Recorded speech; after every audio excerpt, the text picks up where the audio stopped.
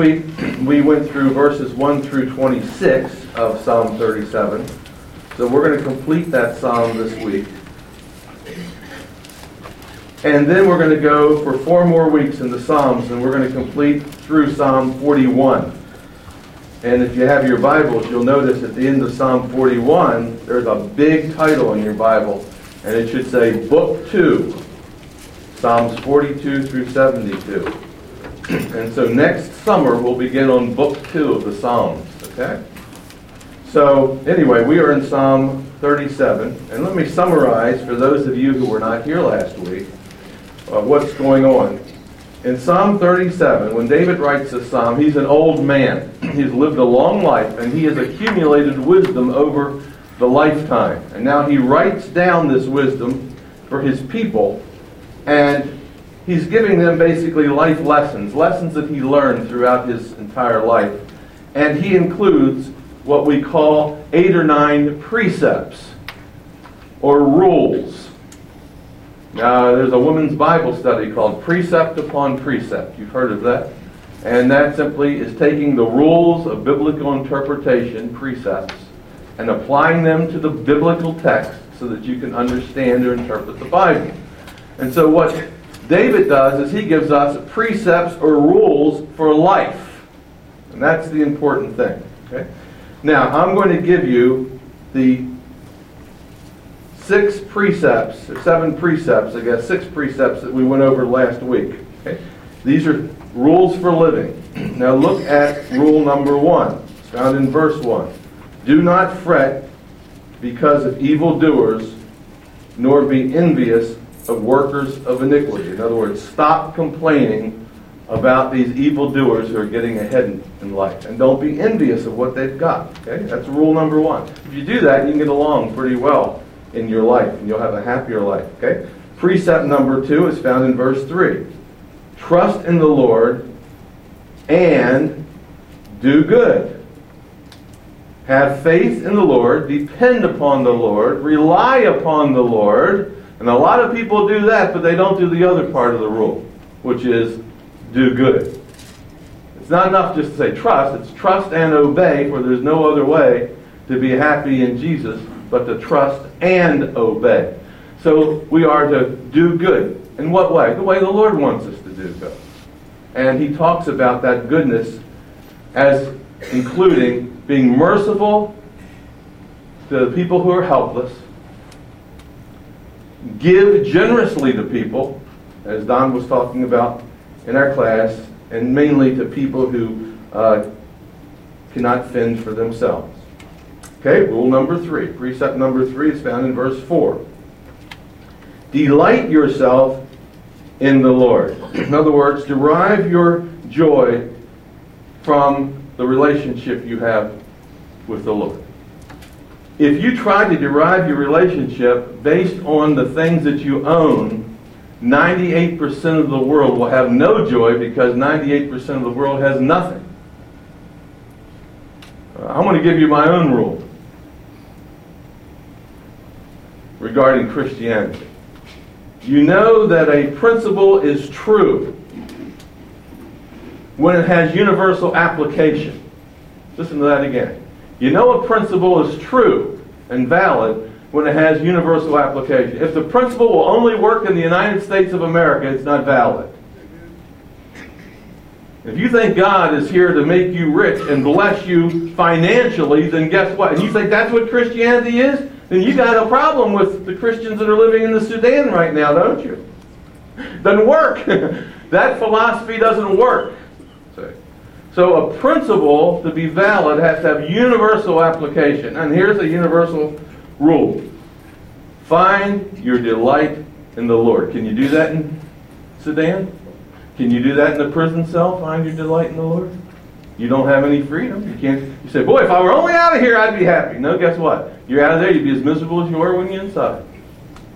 So you find your delight in the Lord. That's principle number 4. Okay? Rule number 5, found in verse 7. Rule number 4, rather, found in verse 5. Commit your ways to the Lord. Put your life in His hands, in other words. Commit your ways to the Lord. If you have plans You want to do a certain thing? Commit it to the Lord. That's how you know whether your plans are valid or not. Lord, I'm going to cheat my next door neighbor. I commit that to you, Lord. And you can't commit that to the Lord. Yeah, you can only commit honest things to the Lord. So commit your ways to the Lord and trust also in Him. Notice the two things. Commit, that's what you do. Trust, you rely on Him to bring it to pass. Okay? Next rule, precept number 5, found in verse 7. Rest in the Lord. Rest in the Lord. In other words, having done all, just go rest and wait patiently for Him. Do not fret because of him who prospers in his way.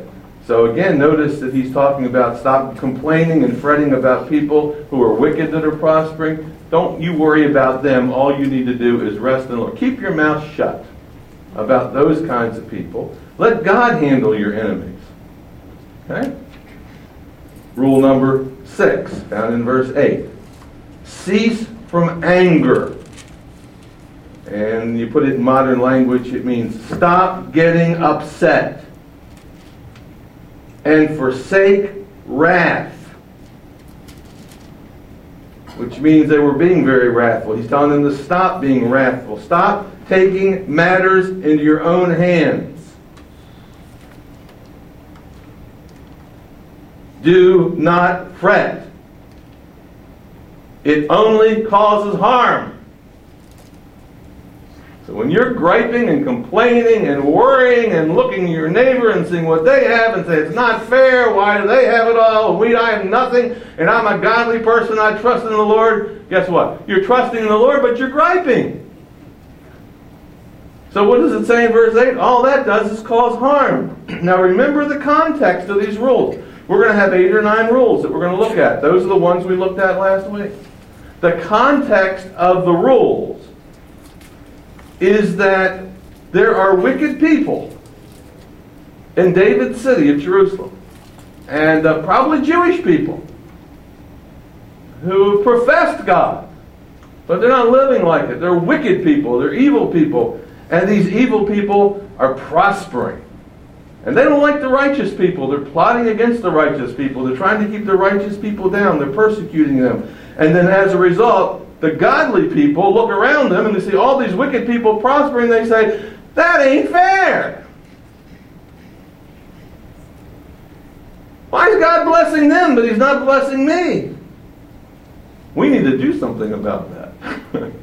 And when you do that, you get yourself into trouble. That causes harm. And David says, no, you don't need to do anything. You let God do something about that. You do what you're called to do. What are you called to do? The 6 things that we just talked about. So that's 6 rules or 6 precepts. Now you ready for precept number 7? We don't find that until verse 27. Look at verse 27. That's where we pick up today. Here it is, rule number 7. Depart from evil. Which implies what? That they're having a tendency of doing evil. And do good. Show mercy. Give. Stand for the oppressed. Now notice the instructions are twofold. Number 1, depart from evil. That means don't follow your urges to take matters into your own hands. We have this tendency of wanting to return evil for evil. So he says, don't do evil. The wicked people are doing evil, and guess what you want to do? You want to walk out into the parking lot because this guy's cut you off and given you a gesture and cussed you out, and you've seen where he's parked. Now he's done something evil. And he's in this Rolls Royce. Looks like he's being blessed. So you pull out your key, and you park your car, and you walk right up to that Rolls Royce, and you key that car. And you walk away. See, that's what you want to do. And that's what they were doing. So he says to the godly people, Let God take care of them. Don't you return evil for evil, but do good. See? So, it's twofold instruction. Depart from evil and do good. Now, it's not enough to be neutral. A lot of us say, he did that, I don't know, it doesn't bother me, just being neutral. Not being neutral, it's being good. It's not just not reacting, it's actually reacting in a positive way. Now, what did Jesus say we are to do when people do bad things toward us? Did he say, you're to love your enemies? Boy, that sounds a little strange. Did he say to be good to those who despitefully use you? Didn't he say if you did that, you'd be heaping coals on the heads of the bad people? So, there's this twofold thing. It's depart from evil, which means they had a tendency of returning evil for evil, and instead doing good, showing the people mercy, being kind to them, and just the opposite. So, that is rule number 7. Now look at the end of verse 27. Depart from evil, do good, and dwell forevermore. That's the result. If you do what God says you are to do, then you live. Now, throughout this whole psalm, we know last week that the bad people are cut off. They die. And they're going to be forgotten about. But guess what? If you do what God wants you to do, you are going to live. And then he tells us the reason. Verse 28. Because for the Lord loves justice. He doesn't want vengeance. He loves justice. And he does not forsake his saints. So you look at these people and it looks like they're prospering and you say, oh, how about me? The Lord's forgotten about me. No, he doesn't forsake you. And when someone does evil to you, he doesn't forsake you. He loves justice, and justice will be done. Look what he says in verse 28. They are preserved forever, so you will live. That's what verse 27 says. Dwell forever. Verse 28. They are preserved forever. But the descendants of the wicked shall be cut off. Not might be, shall be cut off. The righteous, verse 29, shall inherit the earth and dwell in it forever. So, you want to know the end game? Here's the end game of all of it. The end game for evil people and wicked people who seem to be prospering now, and the end game for righteous people who may not be prospering now. The end game is the evil people will die and they'll lose everything. And the end game for the righteous people is we inherit the earth. And we live forever.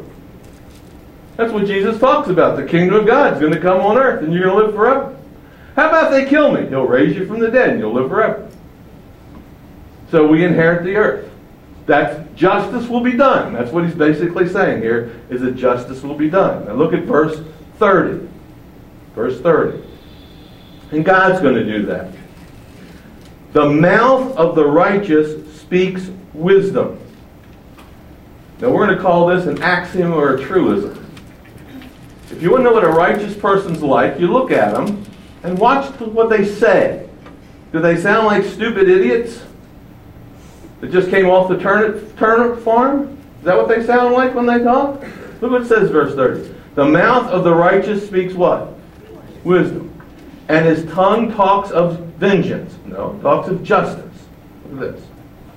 The law of God is in his heart. None of his steps shall slide.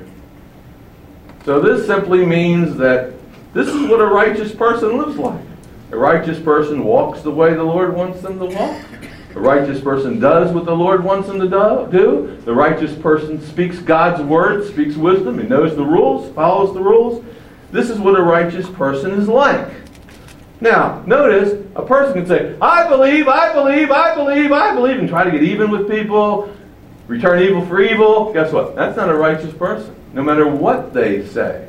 This is what a righteous person looks like in verse 30 and 31. By contrast, look at verse 32. But the wicked, what does he do? Watches the righteous. keeps his eye on him. Seeks to slay him. Just waits for an opportunity to trap him and get him and fire him and throw him in jail and kill him. But look what verse 33 says. The Lord will not leave him in his hand. The Lord's not going to forsake you and let you end up in the hand of an evil person, nor condemn him when he's judged. So Jesus said that many people will just throw you into jail. They'll haul you into court and throw you into jail, and they'll say, guilty. He's not going to let that be your final end. In the end, there's going to be justice. They're going to say guilty, and guess what God's going to say? Not guilty. They're going to say death penalty. You're dead. God's going to say resurrection. You're alive. You inherit the earth. They're cut off from the earth. See, that's the end game. This is justice here. Does that make sense? God will vindicate you. He will overrule what the evil people do. Okay, now we come to verse 34, and we come to the 8th precept, the 8th rule. Here's what it says. Wait on the Lord and keep his way, and he shall exalt you to inherit the land. When the wicked are cut off, you shall see it. Now notice the precept at the beginning of verse 34. Wait on the Lord. Now here's why I said we have 7 or 8 precepts, 9 precepts. We're not really sure how many there are because some of these precepts are repeated. Look, verse 34. Wait on the Lord. Look back at verse 7. Rest in the Lord and what? Wait. You see that? Look at verse 9. Evildoers shall be cut off, but those who wait on the Lord shall inherit the earth. Now look at verse 34. Wait on the Lord and keep his way, and he shall exalt you to inherit the earth, the land. That's the 5th time he said that we're going to inherit the land. The 3rd time he tells us to wait. If we wait, we are going to be exalted, raised up to inherit the land. And the wicked, it says at the end of 34, are going to be cut off, and guess what? You're going to see it.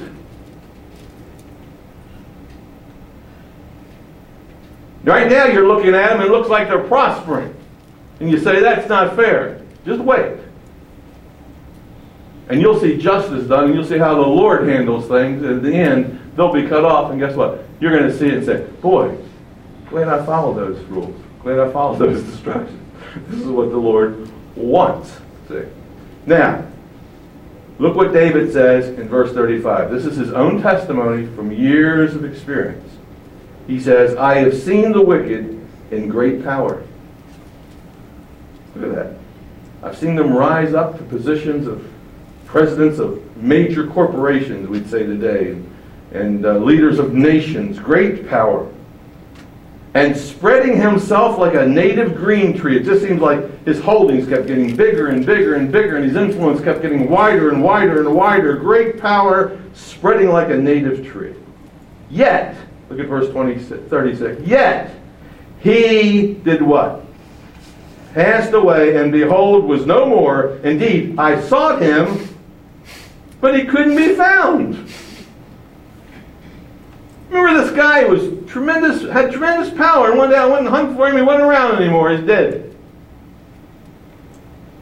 And that's David's testimony, and that's our testimony too when you think about it. Just think of the people that you've heard of. Let's just think on the world scene, that great power. Think of Stalin. Think of Hitler. Think of Mussolini. Think of Bin Laden. Think of Saddam. Think of Gaddafi. Let's get it really right up to the last week. People of great power. And guess what? You look around, where are they? They're there no more. What happened to their power? In 1 minute, what happened to their power? In 1 split second, what happened to their power? Absolutely gone. And this is David's testimony. He said, let me tell you, I've seen this in my own life. I don't even have to wait till the resurrection. I don't have to wait till the end judgment. They're just coming and they're going. 1 minute they have power, 1 minute they don't have power. Bernie Madoff. You can just, doesn't matter, you just go to each area of society, whether it's finance, whether it's politics. People have power here one day, gone tomorrow, and that is the end of it. And guess what? If they found their satisfaction in things, then they have nothing left. I'll often ask students, in the old days when I was ministering to students in evangelism, I'd get a group of students around and I ask them, what's the most important thing in your life? I want you to put down the 3 most important things in your life. And they'd put down, my car, girlfriend, or whatever. And then you would say, okay, if what you put down, just look at your list, they didn't show it to anybody else, if what you put down on your list can be taken away,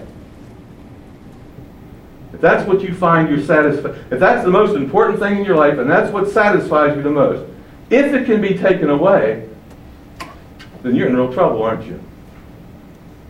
And that's what happens. These people have this power and they're grasping the power and suddenly it's taken away and they're cut off. Now we look at this last precept, and it's found in verse 37. Here's what the believers is to do. Mark the blameless man. So now there's a wicked person. Just spot him. Just, in your mind, make a mental check. Mark the blameless man, or the Christian man, excuse me. I said the bad guy, it's the good guy. Mark the blameless man, the good person. Mark who are the good people. Put a check in your mind. And observe the upright. That's what we're to do. Mark the blameless man and observe the upright. Here's what we're to do. Now, notice what they were doing versus what they are to do. What they were doing is they were observing the bad people. And when they saw what the bad people had, they fretted. Guess what you're to do? Focus your attention on good people. Don't focus on the negative, focus on the positive. All the great thinkers of the world, when they get down to it, they say, you know something, if you want to be happy, focus on the positive. Hang around people that are positive influences, not negative influences. So instead of dwelling on the negative and looking at these people and saying it's not fair, we should focus on the positive people. So that's what he says in verse 37. Now look what he says at the end of verse 37. For the future of that man is peace. But the transgressors shall be destroyed together. The future of the wicked shall be cut off. How many times do you think David has repeated that sentiment that the unrighteous person will be cut off? You have any idea? Well, yesterday morning I went over and I looked and I saw it in verse 2. Look what it says. They shall be cut down like the grass. Cut down. Look at verse 9. The evildoers shall be cut off. Look at verse 10. And yet in a little while the wicked shall be no more. Look at verse 13. The Lord laughs at him and sees that his day is coming. Look at verse 17. The arms of the wicked shall be broken. Look at verse 20. But the wicked shall perish. Look at verse 22, at the end of verse 22. But those cursed by him shall be cut off. Look at verse 28, at the end of verse 28. But the descendants of the wicked shall be cut off. Look at end of verse 34. When the wicked are cut off. And now look at verse 38. But the transgressors shall be destroyed together, and the future of the wicked shall be cut off. How many times do you think that is? About a dozen times. And if you look in the context of the verse, sometimes said 2 or 3 times in that verse. So I would say, if I could summarize this thing from a negative standpoint, or from the standpoint of justice, is that the wicked are going to be cut off. Would everybody agree with that? Why would you envy somebody like that? By contrast, look at verse 39. But the deliverance or the salvation of the righteous is from the Lord. The wicked are going to be cut off by the Lord, but guess what he's going to do for you? He's going to deliver you. That's what salvation means. It means deliverance. He is their strength in time of trouble. And the Lord shall help them See, that's the righteous person. When we can't help ourselves, He'll help us. He will deliver them. He shall deliver them from the wicked. He shall save them, deliver them. Watch this. Because they've taken matters in their own hands. Because they fretted. No, it's because they trust in Him. So here we see that David says we are to trust the Lord. And, this thing starts with trust, doesn't it? In verse 3, it says, trust the Lord and do good. And look how it ends. In verse 40, it says, because they trust Him. So this is David's philosophy of how to traverse this world of dangers, toils, and sorrows. As John Newton said in Amazing Grace, when we face this world full of its dangers and its toils and its sorrows, and it looks like the unrighteous are succeeding and the righteous are falling back, this is how we are to live. So let me summarize this for you. Let me just give you a few little principles that I've gleaned from the text. Okay? Number 1, keep your eyes on the right things. Would you all agree that that's a very important lesson here? Hang around with the right people. Focus on the positive. Number 2, do what you're called to do. See, God's called to take care of them. You just do what you're called to do. What are you called to do? Do what? Good. How would you define that? Showing mercy to the helpless, to those who can't help themselves. Giving, being charitable. See? Living according to God's rules. Number 3, don't compare what you have with what the ungodly have. That's very short-sighted. Look at things in the big perspective. Okay? One day they'll have nothing and you're going to inherit the earth. See the big picture. Okay? Number 4, don't adopt their means to get wealthy. Don't adopt their means to get wealthy. Find your satisfaction in the Lord. Seek ye first the kingdom of God and His righteousness, and all these things will be added to you. He'll take care of every one of your needs. You say, well, they put me in prison. You getting 3 meals a day? You have a place to lay your head? Maybe that's what He wants for you right now. Maybe He has you there for a reason. Do prisons need the gospel? Did Joseph influence people in prison? Some of the greatest statements and letters that have ever been written and statements that have ever been made from prison. Dietrich Bonhoeffer wrote his letters from prison. Martin Luther King wrote his letters from the Birmingham jail. Jesus was arrested, and some of his greatest statements are spoken to Pontius Pilate and the priest in prison, statements that if I started quoting the first 2 or 3 verses, words of the verse, you could finish them off. Words from prison. Don't worry about that. Don't adopt the world's means to get wealthy. He'll take care of you. And don't say it's not fair. And finally, you know what you need to do? Just trust God. And like it says at least 3 or 4 or 5 times, trust God and wait.